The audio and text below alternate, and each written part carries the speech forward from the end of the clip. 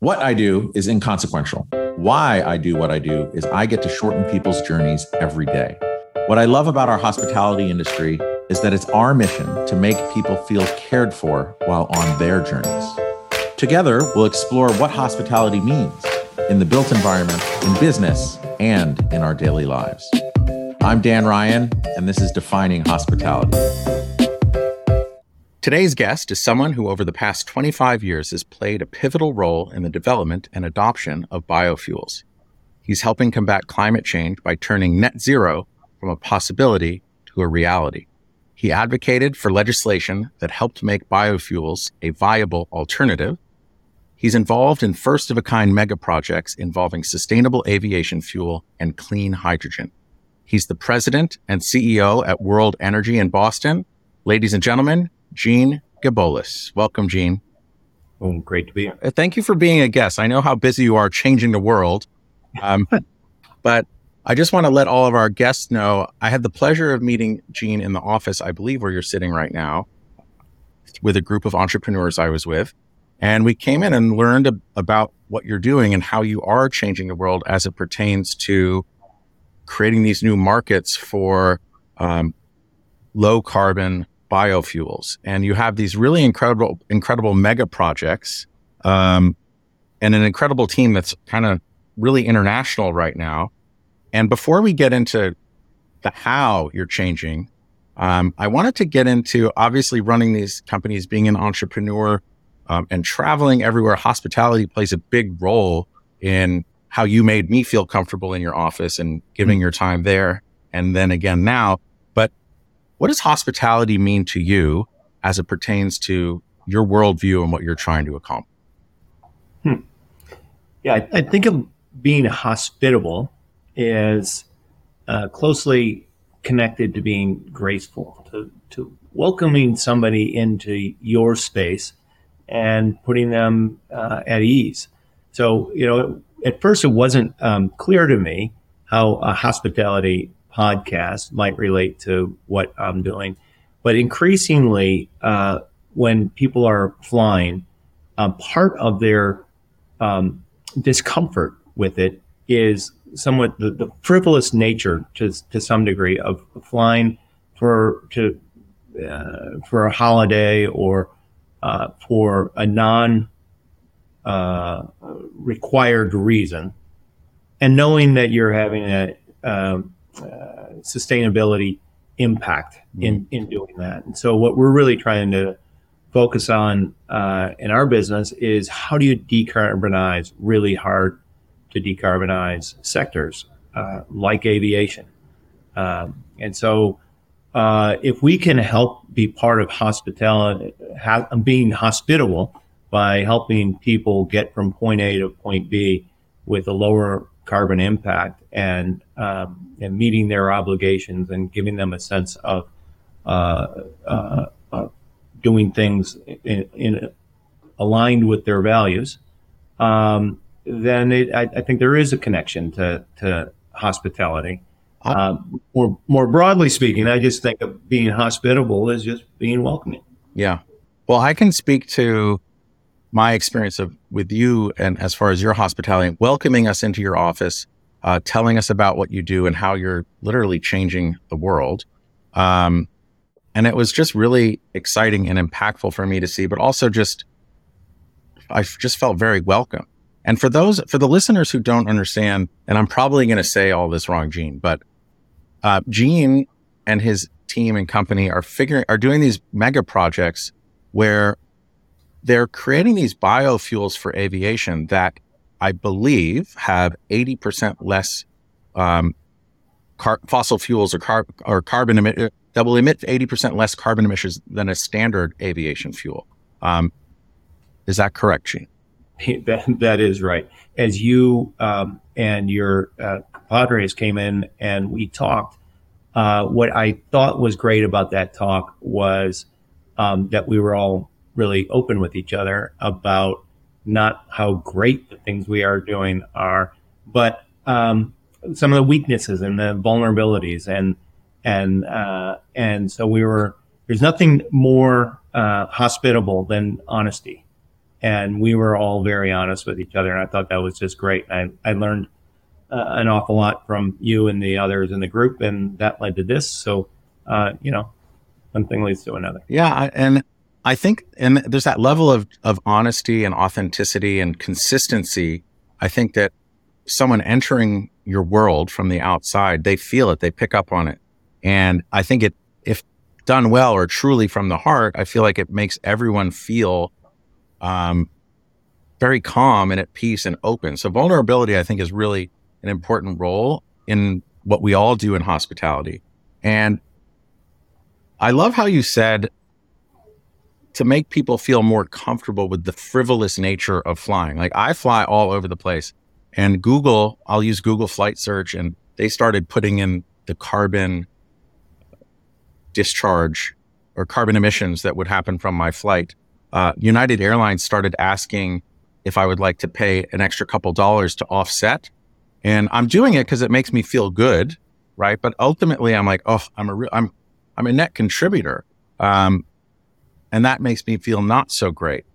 Mm-hmm. An exciting development between where I am and where you are as it pertains to hospitality is Hilton, through their Tapestry brand, they just opened in New Haven near that, off 95, near the IKEA there, the first net zero hotel called the Hotel Marcel. And I guess it launched almost a year ago as the first net zero hotel, but it's not officially net zero, I think, because it has to take a year of operation. I think what you're doing from a sustainable fuel perspective is really going to help transform what net zero is and make it more achievable. So I was wondering, like, at a high level, can you tell us your understanding of net zero and how the fuels that you're creating that emit 80% less carbon can be used to help the globe achieve net zero? Yeah.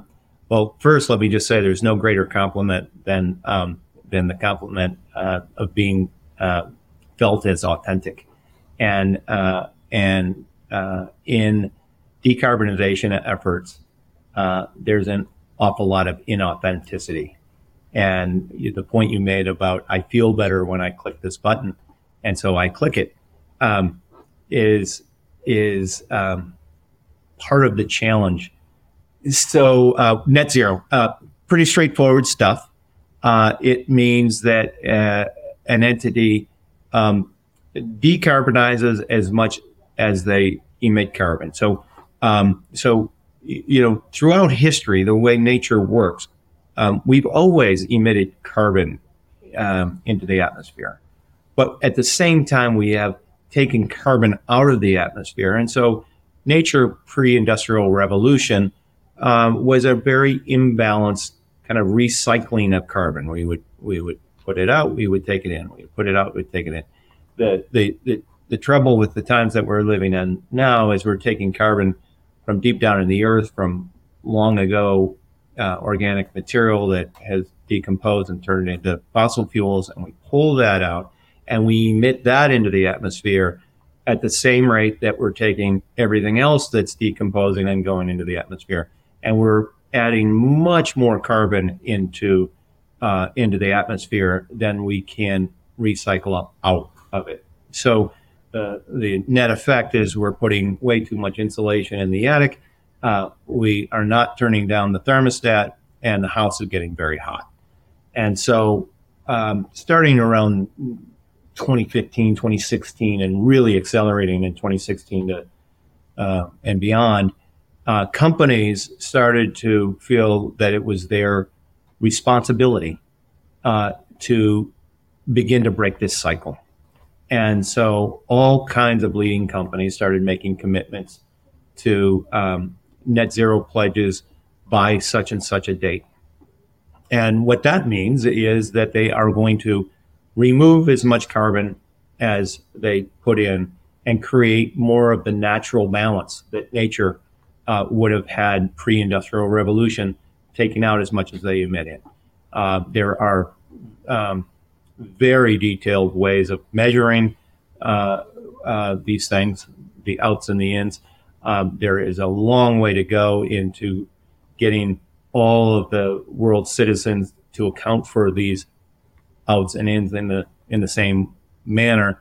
But broadly speaking, net zero is that you're abiding by some set of generally accepted principles of accounting, most notably the Science-Based Target Initiative, and you are taking out as much carbon as you're putting in, and so you arrive at net zero. So there are, bringing it back to my piece about authenticity. So when we're flying, we're often offered offsets. Yes. And what is an offset? So an offset is something that happens somewhere that is going to absorb carbon. And so as you're flying from point A to point B, if you give some money to that offset scheme, then they will pay for some activity to happen that's going to absorb the same amount of carbon that you're responsible for emitting. And in theory, it's great. The trouble is that offsets have come under an awful lot of scrutiny. It's very esoteric. Some offsets are really good, high quality offsets, and many offsets aren't. They're paying for people to not cut down forests that they weren't going to cut down anyway, that were in conservation areas or something. So in a way, it's not even with just by hearing you say that. In a way, it's not even a shell game. It's just obfuscation, or it could be, right? John Oliver did a really great piece on the trouble with offsets, and I would strongly recommend anybody who's interested in what I'm talking about. I saw that one. It's really powerful. Now it's John Oliver doing John Oliver's thing, and he's an entertainment guy. So he's not trying to find the nuance, right? He's not providing the counterpoint about where someone is really doing good work with offsets. And there are plenty of folks doing good work with offsets. But by and large, because offsets have been so abused, the general comfort level with offsets is pretty fast approaching zero. Really? And so what we're doing is something called an inset. And an inset is when you are displacing the carbon in the sector that you're generating the carbon. So when we're reducing carbon, it's not in some forest somewhere around the world. It's in this exact same sector. It's in aviation. We're displacing aviation fuel with renewable, sustainable aviation fuel, and the life cycle emissions of the fossil fuel that we displace are about 80% less. So the whole idea here is the best carbon sequestration that you can do is to not pull up carbon out of the ground in the first place. So when we use plant-based or animal-based inputs, we can use fewer fossil inputs and significantly displace the life cycle carbon emissions in aviation. And it's done right in the same sector. And so in effect, it's an extremely high quality alternative to offsets. And it's a much higher quality alternative than the status quo. Yeah. So I like the idea of this inset. So specifically as it relates to aviation fuel, with these projects that you're doing, from pulling out hydrogen from seawater to refining that and combining everything with the biofuels to create the aviation fuel, how does that affect an airline or the airline industry or other companies that may be a net contributor but looking to, through rigorous accounting, kind of level the balance sheet on as it pertains to carbon? Like if I were to give you a magic wand right now and all of your projects were done right now, and you look out 10 years, like how do you see the work that you're doing and your purpose and your value driven purpose changing the world or making it easier for everyone to be closer to net zero in the world of aviation? Yeah. So when you were in, we talked about a number of our big projects, right? Mm-hmm. We are in the middle. We first started producing sustainable aviation fuel in our refinery in Los Angeles around 2015. We have been expanding that facility, and we're in the middle of a $3 billion project to dramatically increase the amount of fuel that we can make out of that facility and improve the technology on how we're making it. We've got a similar project going in Texas. That's about a $2 billion project. And then we've got a very different project going in Newfoundland on the west coast of Newfoundland in Canada, in which we are looking to produce green hydrogen by taking wind energy and splitting H2O, water, into H2, hydrogen, and oxygen. Mm-hmm. And so then that hydrogen is a carrier of that wind's energy and can be shipped anywhere in the world, effectively shipping Canada's excellent wind resources to where they're most needed. We hosted the Chancellor of Germany and the Prime Minister of Canada at our site around this time last year, in which the two leaders of the countries signed the Canada-Germany Hydrogen Alliance, in which the two countries are working together to establish this trade route. This a few months after Ukraine had invaded Russia, and the Germans began their urgent quest to move beyond Russian natural gas to clean alternatives. Mm-hmm. So this idea of being able to capture these vast resources in Canada and move them to Germany is super attractive and super appealing. Yeah. Obviously, you got a country, Germany's twice the size of Canada, for example.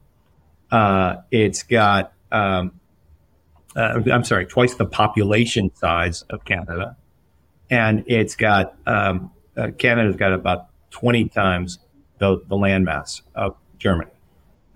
And so the ability to move really good natural resources, wind and water, from Canada to Germany in a way that improves the economy of Atlantic Canada, and it improves the sustainability and literally the economic lifeblood of Germany, collaborating together. Those are really promising projects. Sorry, you asked me. Just like, well, yeah, it was a bit of a different question. I think, thank you for sharing that, because I think it's really important to just understand like the importance of these, you're calling them projects. I'm calling them mega projects, because it's so much people. There's such an impact globally. You have heads of state negotiating treaties over it. Like, I know you're understating it, but I want to just attach the word mega on there. Firstly, well, there's no question these are mega. Yeah. Once you're talking bees, yeah, exactly.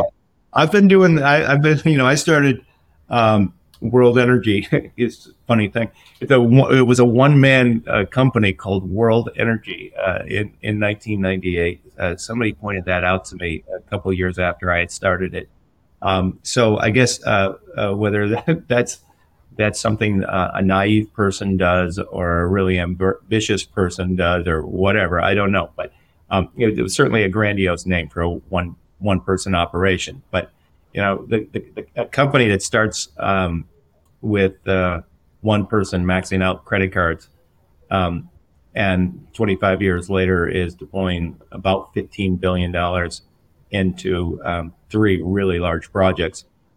These certainly by any definition I'm familiar with, these are big projects. Right. So how can these mega projects, like, let's just pretend they were done today, like you're all finished, everything is fully operational. And then let's fast forward 10 years into the future. What kind of an impact do you find these projects and your company in creating this marketplace for insets, with respect to like, how do you see it impacting aviation and just companies looking to be net zero in their operations? Yeah, it's a really interesting question. Whenever you're looking at displacing fossil fuel in anything, whether you're doing wind and solar to replace coal or gas-fired power plants or anything, it's really easy to fall into this trap of, oh my God, what we're doing is at such small scale, given what would be needed to displace everything at full scale. So we got about 100 billion gallons of aviation fuel used around the world every year. We at this point when these projects are finished in LA and in Houston, we'll be at about 600 million gallons. You could be forgiven if you said, Gene, what are you doing? 600 million in a 100 billion gallon market. Why even bother? Yeah. And I'll tell you, the reason goes back to this word that I didn't know was going to be the buzzword of the discussion, but it seems to be emerging as such. It's about authenticity.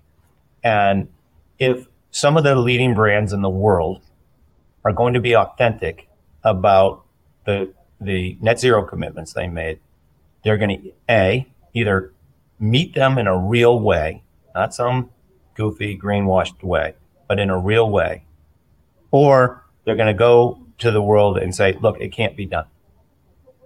Those are their two options. I guess they have three options. One, they can greenwash it. Two, they can do it in an authentic way. And three, they can go out to the world and say, no, it can't be done. It's really important that the leading corporations of the world don't greenwash it and don't say it can't be done. So you get companies, the leading tech companies are in this category. The leading finance companies are in this category. The leading consulting firms are in this category. And if you think about a consulting firm or a finance company, how do they produce emissions? Well, in many of them, think about a consulting firm. In many of them, 60, 70, or even 80% of their emissions come from flying people around. So if they can't do a real job of really displacing those carbon emissions, well, then how else are they going to make their net zero commitments real? They're not. And so what I feel like we're doing, even though it's a small little drop in the ocean, is we're creating the ability for leaders to lead, and for companies that take their brands seriously and want their brands to be authentic, to find ways. And so what we're doing is finding ways. Are what we're doing in Newfoundland or in Houston or Los Angeles enough to make even the smallest dent on their own? No, they're not. But they're progress. And the way progress works is you take a step, and then you take another step, and another step, and another step. And for example, how did we end up in a $12 billion green hydrogen initiative on the west coast of Newfoundland when we're a biofuels company? Totally. How does that play? Well, that plays because we went from biodiesel to renewable diesel to sustainable aviation fuel. And at each step of the way, we're trying to drive down the carbon intensity of what we were doing. And as we were looking at how can we drive down the carbon intensity in aviation fuel, it's not just the feedstocks that you use, but it's a hydroprocessing. It's very similar to making oil. You use hydrogen as part of the process to make sustainable aviation fuel. Well, we're currently making sustainable aviation fuel from gray hydrogen. This is hydrogen that it originates as natural gas. And it's run through a process called steam methane reforming, and it's made into hydrogen, and then it's used as an input in our process. Well, it was only natural for us to say, okay, we've got to drive down the carbon intensity in our hydrogen as well. And so we started working with our partners at Air Products, the largest supplier of hydrogen in the world, and started working with them about how do we get cleaner hydrogen into our process. And they were developing a project in Saudi Arabia, one of the first green hydrogen projects in the world. And their leaders really shared with us everything about that project and how that project works and why does it work and what they intended to do. We started looking at, okay, how do we get that green hydrogen from Saudi Arabia into Los Angeles? And it's going to be very difficult. So then we found ways to generate from renewable natural gas the hydrogen that we need in Los Angeles. But we were still stuck on, wow, that the fundamentals of that green hydrogen are pretty interesting. And then we found a really great place to do it in Canada. And so we thought, what do we know about this? Not a lot. Let's go learn. And so this is what I think is the importance of taking the steps you can take. You don't know where they can turn out. Right. I if I can ramble just for 1 second longer, go for it. To share where I share with my kids all the time that when I was in high school, I thought it was really silly that I was taking typing classes and Spanish classes. When would I ever really need typing or Spanish? Well, now I type all day, every day, and I'm married to an Argentine woman, and we have a Spanish-speaking family, and I'm surrounded by Spanish. So you never know where things are going to end up. So, I think the really important piece of all of this is that look, humanity has no choice. We will address climate change or we will perish. Yeah. And stop. And so we have to take the steps to do what we can do when we can do it. And the solutions to climate change are going to come from the exact same companies that are changing everything else about how we live. These are technology companies. These are big finance. This is big consulting. These are the companies that change the world. And they're the ones that are going to help lead us, because they're serious about their net zero commitments, that are going to lead us to the solutions that we need to have over the long haul. But we can't sit and wait for them to emerge. So, and that's why I love the analogy of like, it's almost what you said is progress, not perfection, where 600 million barrels versus 100 billion barrels, it is one drop in a huge bucket. But if you think about like that future, I call it the Star Trek future, just because I'm a huge fan. And I always hope that we get to this place of unlimited clean energy and where people and aliens and everyone just gets along for a common goal until the Borg comes. And then I just worry about the Borg. But that's just me geeking out. But if you were to take the advancements or what you learned about that hydrogen and how it can, what you've learned there in Newfoundland and how it's helping what you're doing in Saudi Arabia and also, or in Texas and LA, and what you're hearing about from Saudi Arabia, it's all the kind of like this iterative process of putting one step in front of the other and learning. And while I'm hearing those 4 different areas right now, like if you look 10, 20 years out, what advancements have you been a part of that you see could hit scale and really get closer to that 100 billion gallons of aviation fuel? Like, can you foresee anything? Like, if you think about it, what excites you most about the work that you're doing right now? So all energy on Earth comes from the sun, directly or indirectly. And the sun puts enough energy onto the surface of the Earth every single day to power everything we do. And so the task here is to figure out how to convert the sun's energy effectively into powering the things we do. I don't think it's a very viable option to never go see your parents again in some different distant place, or to have world leaders not meet together because they can't fly because of carbon emissions. Those aren't viable solutions. So we need to find viable ways to continue to power the advancements of the modern world without all of the detriments. So if you're asking me 10, 20 years out, what's going to be doing all the work? Well, sure, it'd be great if if fusion is around then, right? There's a whole bunch of really promising stuff that it will be terrific if we make advancements in those things. I think the biggest advancement we could make as a society is to charge for externalities, to charge for the cost of emitting carbon. And if people were really paying for the cost of the carbon emissions that they're causing, things will be a lot more expensive.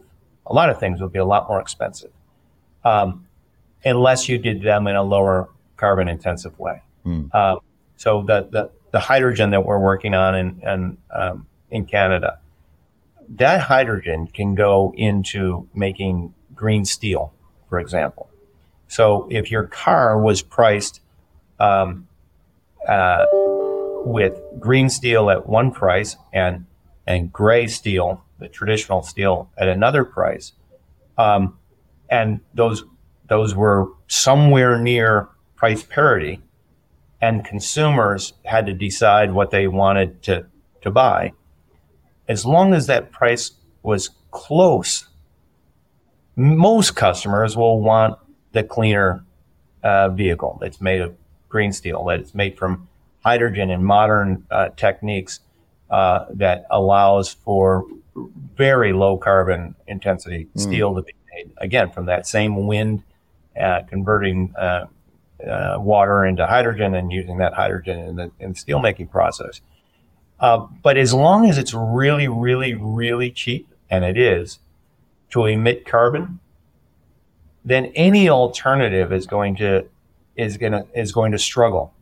So we need to do two things. Of course, we need to advance the technology side, and that is, as you said, it's going to be an iterative process. We're going to get to places that we could not have imagined. If you'd asked me 10 years ago, would we be doing what we're doing now? I said no chance. So how insightful am I going to be about where we're going to be 10 years from now? Not very. What I know is 10 years from now, if we're successful, we're still just doing what we can do, and we're going to be taking the steps we can take, and we're going to be getting to better places because we're taking those steps. So I don't really know where it all goes. I know that the world is giving us, the sun is giving the world all we need. We just need to figure out ways to convert this. But we won't figure those ways out if just digging up what the sun gave us billions of years ago out of the earth is a viable alternative. We'll just keep doing that. And we've got a tragedy of the commons problem, in that no one of us can say it can prevent climate change, and so we're going to have to all collaborate on the issue, or the other guy's always going to do the cheaper thing. I'm going to do the more expensive thing. We're both going to end up with the same carbon emission problem. So it's a big issue on getting carbon priced correctly. I'm curious. I feel like in 2008 there was a huge, from a real estate development perspective, like there was a whole huge push with LEED and sustainable building practices that is really exciting, because like there became this like measurability of what makes building a building and operating a building sustainable. Then it changed the way things were done. And that now I'm seeing there's been a change in the past, I don't know, maybe since in the middle of COVID, like a lot of the retail investors and banks and financiers are really pushing to have some kind of a measurement on sustainability, which I think is good. And I think I'm hoping it's driven by the retail investor or just everyone on the street, because it's important to them. What I'm curious to know is, and I don't know if you're seeing it, but is there a way to show that from a development, whether you're building a refinery, a wind farm, a hotel, like most of the people here, is there a way to show that from a sustainability perspective that there's a lower cost of capital on the debt or the equity side by employing green or sustainable practices in development? I'm not in your industry and won't pretend to know how to tie mine to yours. But you are building things. Yeah, we are building and things. you are borrowing money and raising equity, right? We are doing all those things. Does it come up in any of those? There's only so many ways you can slice this, right? Yes. We build things. We raise capital to build those things. Yes. We end up having to have essentially the facility partially leased. Yeah. It's similar. What I am seeing is this. We have now, we just did a deal with a company that doesn't want to be mentioned in this yet. Fair enough. So I won't mention who they are. They're a very big name company that everybody's heard of, and they run these very high end excursions, global excursions, where they're bouncing around and going to all these different places. They charge a bunch of money, and it's private air travel to all these places.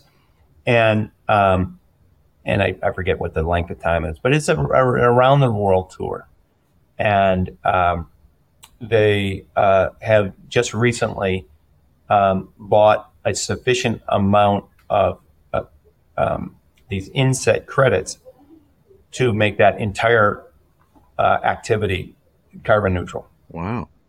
And so the way they're thinking about hospitality, and it's not buildings. The question you asked was about buildings, but it's not specifically buildings. But the way they're thinking about creating experiences is not just in the physical space, but it's the way one gets to the physical spaces. Mm-hmm.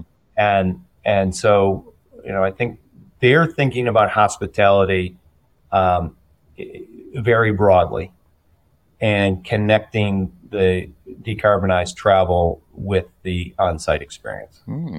Okay, that's pretty interesting.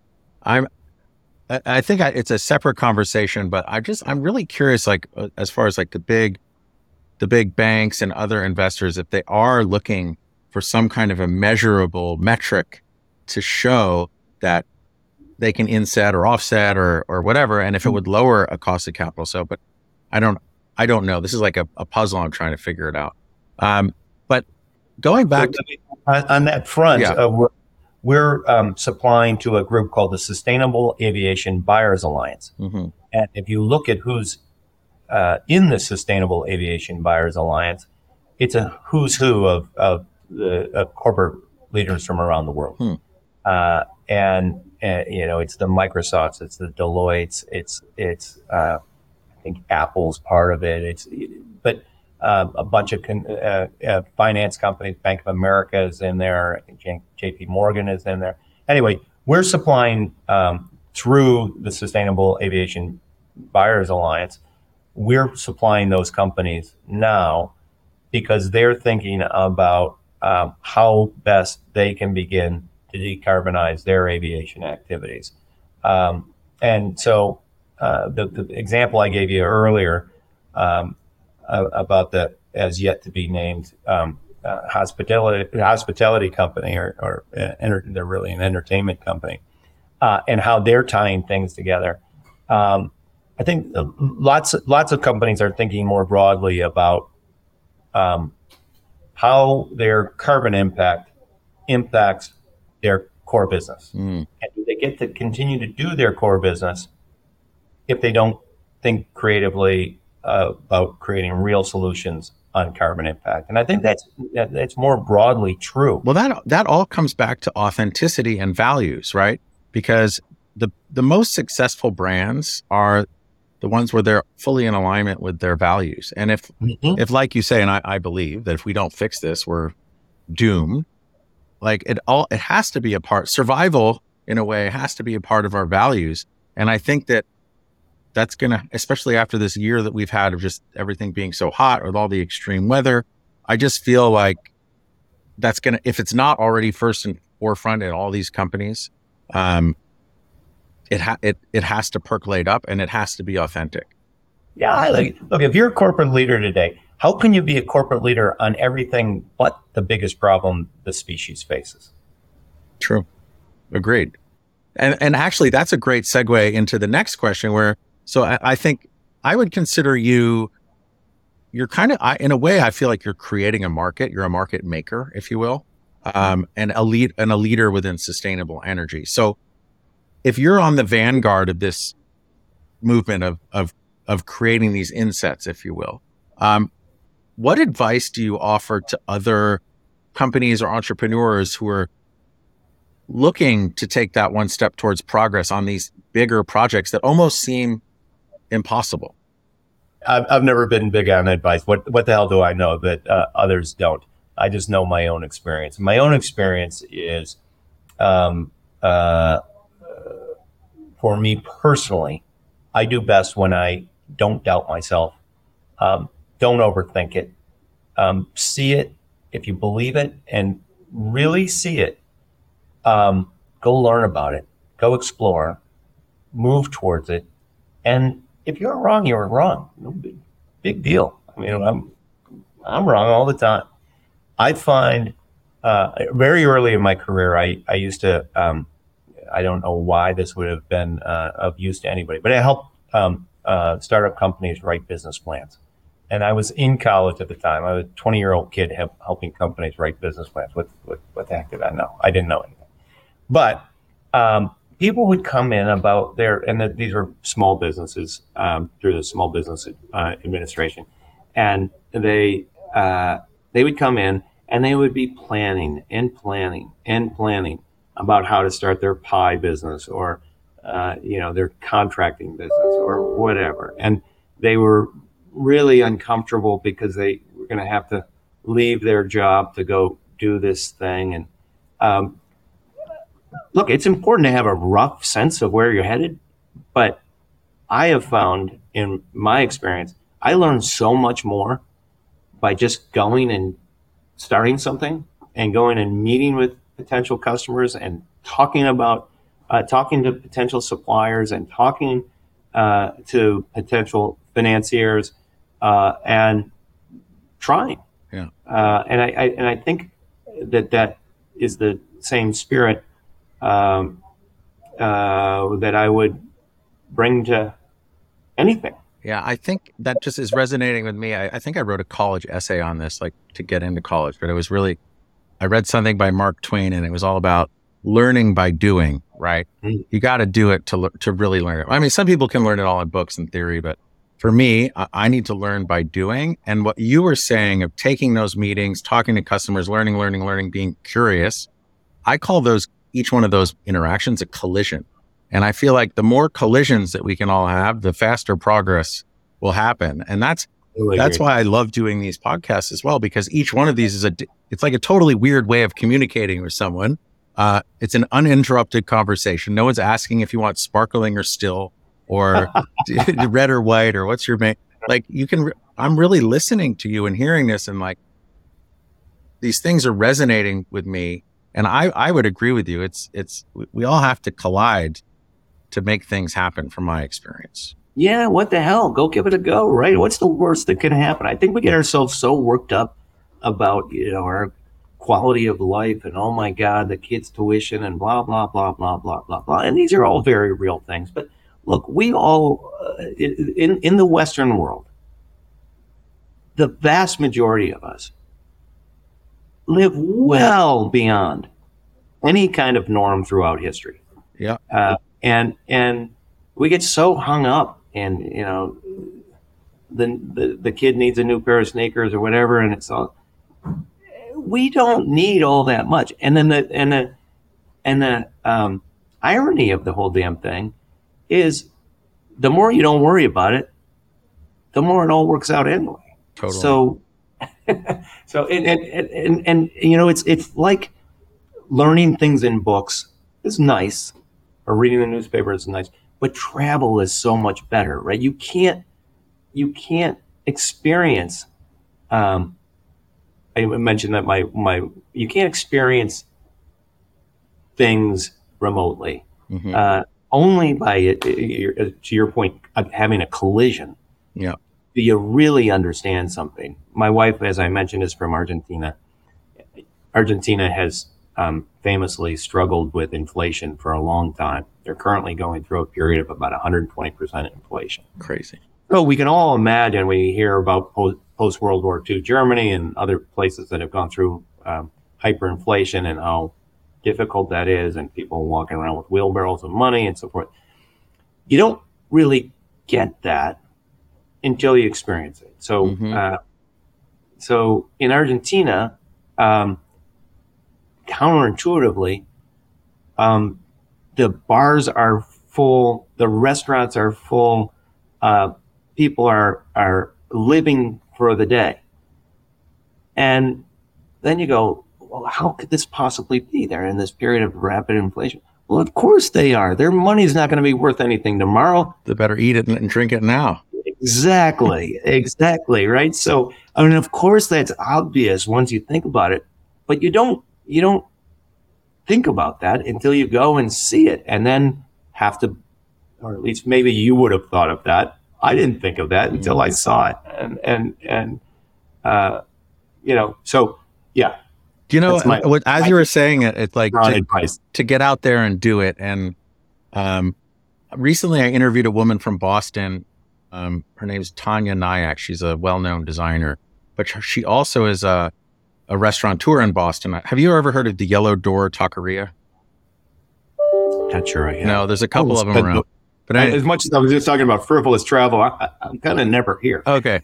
Well, it was really funny. We were talking about like failures and successes. And I remember just talking about this shirt that I read somewhere, and it said on the back of it, it was like, failure is just unfinished learning. And it was just kind of like a bell that rung. I was like, oh, okay, I'm just failing and I'll just figure it out.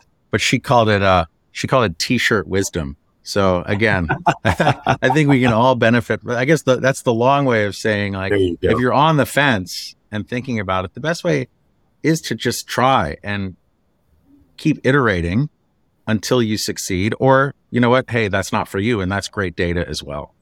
Mm-hmm. And ultimately, I think our risk appetite is kind of hardwired at birth. Mm.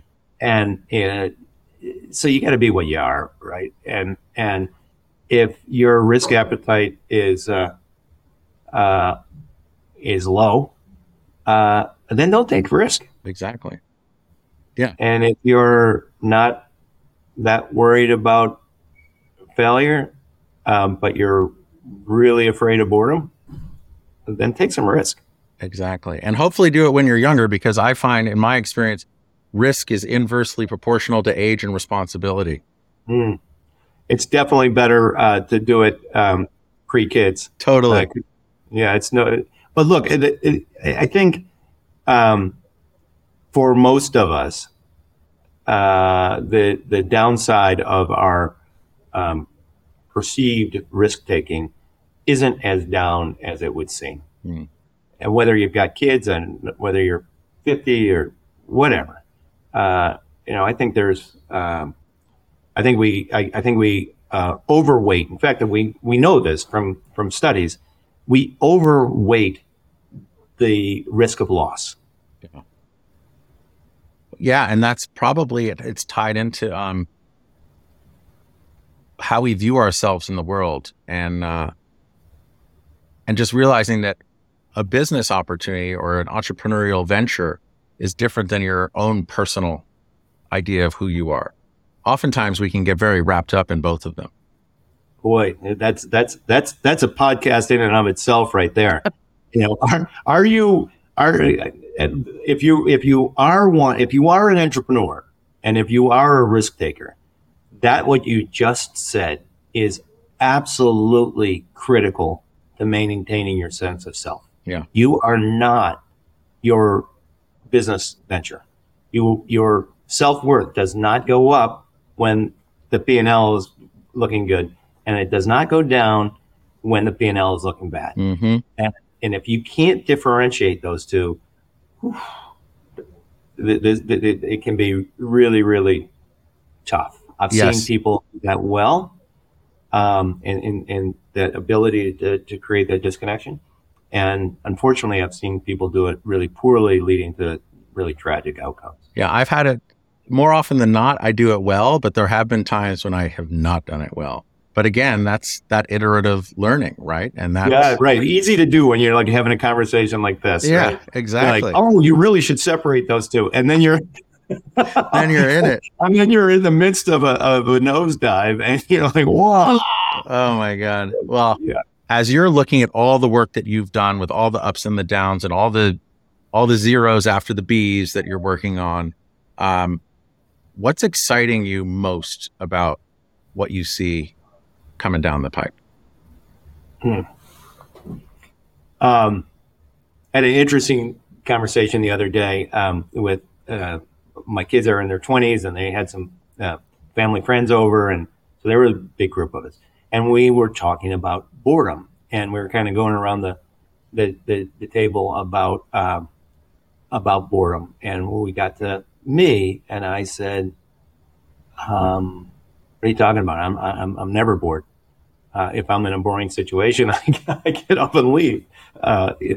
It's there's fascinating stuff all around us all the time, Mm-hmm. and so what do I see as the most interesting stuff coming down the pike? Yeah. Is that well, obviously it's the big drivers are what happens with artificial intelligence and where this journey takes us.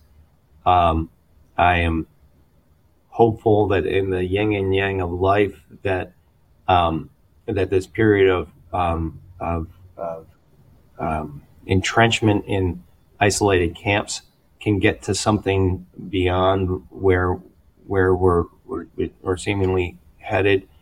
I do think that we will just go through a period of tremendous innovation in energy as and climate related stuff generally. And it's not just create new energy; it's use less of it and create new ways to power what you need to power. Mm-hmm. Um, that's going to be uh, that's going to be a massive uh, change in everything we do.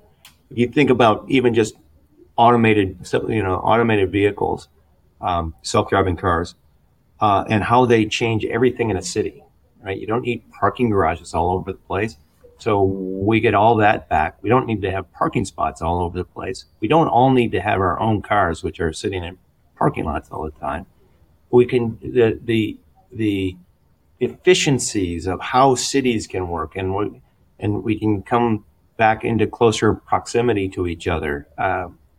More of us can live like they live in Amsterdam, where people live in relatively small individual dwellings, but they share the collective space together. Mm-hmm. I think there's a real opportunity for us to get into this almost a post industrialization mindset where it's just more and more and more and more and bigger and bigger and bigger into something that's a little bit more thoughtful, a little bit more sustainable, a little bit better. Mm. I don't think I can't think of anything more boring, since we keep coming to that term, than living in these massive houses that we Americans have built for ourselves, in complete isolation from our neighbors, with massive lawns, and we're social beings. What have we done? We've just created all these isolation pods, which are way too big and way too far away from each other. So I'm really encouraged generally by a lot of the sensibilities of the generations that are coming after us. They generally are a lot less judgy based on race, gender, sexual identity, all that. They're generally more open-minded. They are generally less worried about ownership, and they're much better at sharing. Yeah. Uh, and I think there's a lot of promise in their sensibilities. And I think I mean, our generation my generation, naturally grew up in the time we grew up in. And so we waste a lot and we consume a lot. And we believe that the next purchase is going to be the one that really makes us happy. Uh, and, okay, fair enough. Our kids and our the generations that follow aren't buying it. Mm-hmm. I think that's got a lot of promise to it. Totally. Well, I'm very hopeful with that as well, because I really feel that this moving away from this kind of ownership society to more of a stakeholder society. Just, you were saying that thing about cars. It's like, if you think about how much of the life of a car is just idle, right? I don't know. I bet it's over 90%. And that's probably, if you look at that from a capital allocation perspective, it's probably not the best use of capital, right? And I think that we are in this place where like a huge boulder has got thrown into a river, and like now all these different eddies and currents are trying to figure their way around it. Yeah, no, it's incredible. I mean, going back to the sustainability concerns, think about the amount, about 9% of all the carbon emissions in the world go into making steel. You think about all of the steel we make and throw it away. Even the shells of things that we throw away, the shells of a computer. Do we need to be throwing the shell of it away all the time? Can't we recycle? Can't we? Do we need to be creating all of this junk and throwing it in the garbage and then creating more junk? I can't imagine that we do. And so we're, just by necessity, we're going to have to figure out how to be a lot more efficient. And I think that's going to lead, I'm hopeful that leads us back to each other. Mm-hmm. I agree.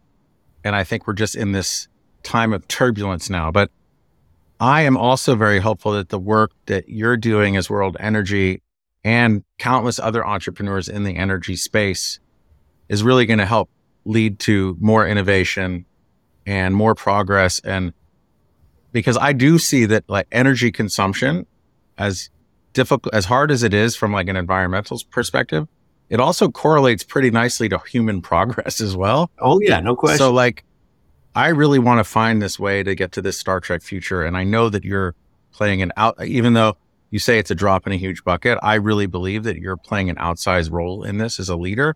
So I appreciate getting to know you and you giving and investing your time in this podcast and just helping educate all of us. So thank you.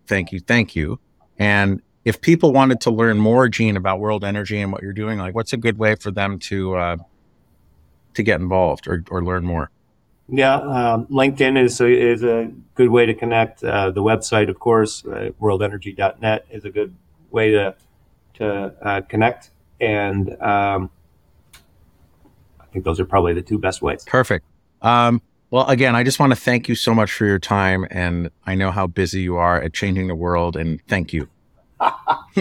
Thank you. I enjoyed it. All right. And also, I just be remiss without thanking our listeners. Again, we just passed 2 years and like, it's crazy how much we've grown, and I appreciate all of you so much. And we must be talking to great people like Gene to keep everyone engaged and growing and the word of mouth going. So if this has changed your idea on energy or insets, offsets, hospitality, please pass it along. We would appreciate it greatly because we grow one listener at a time. Thank you.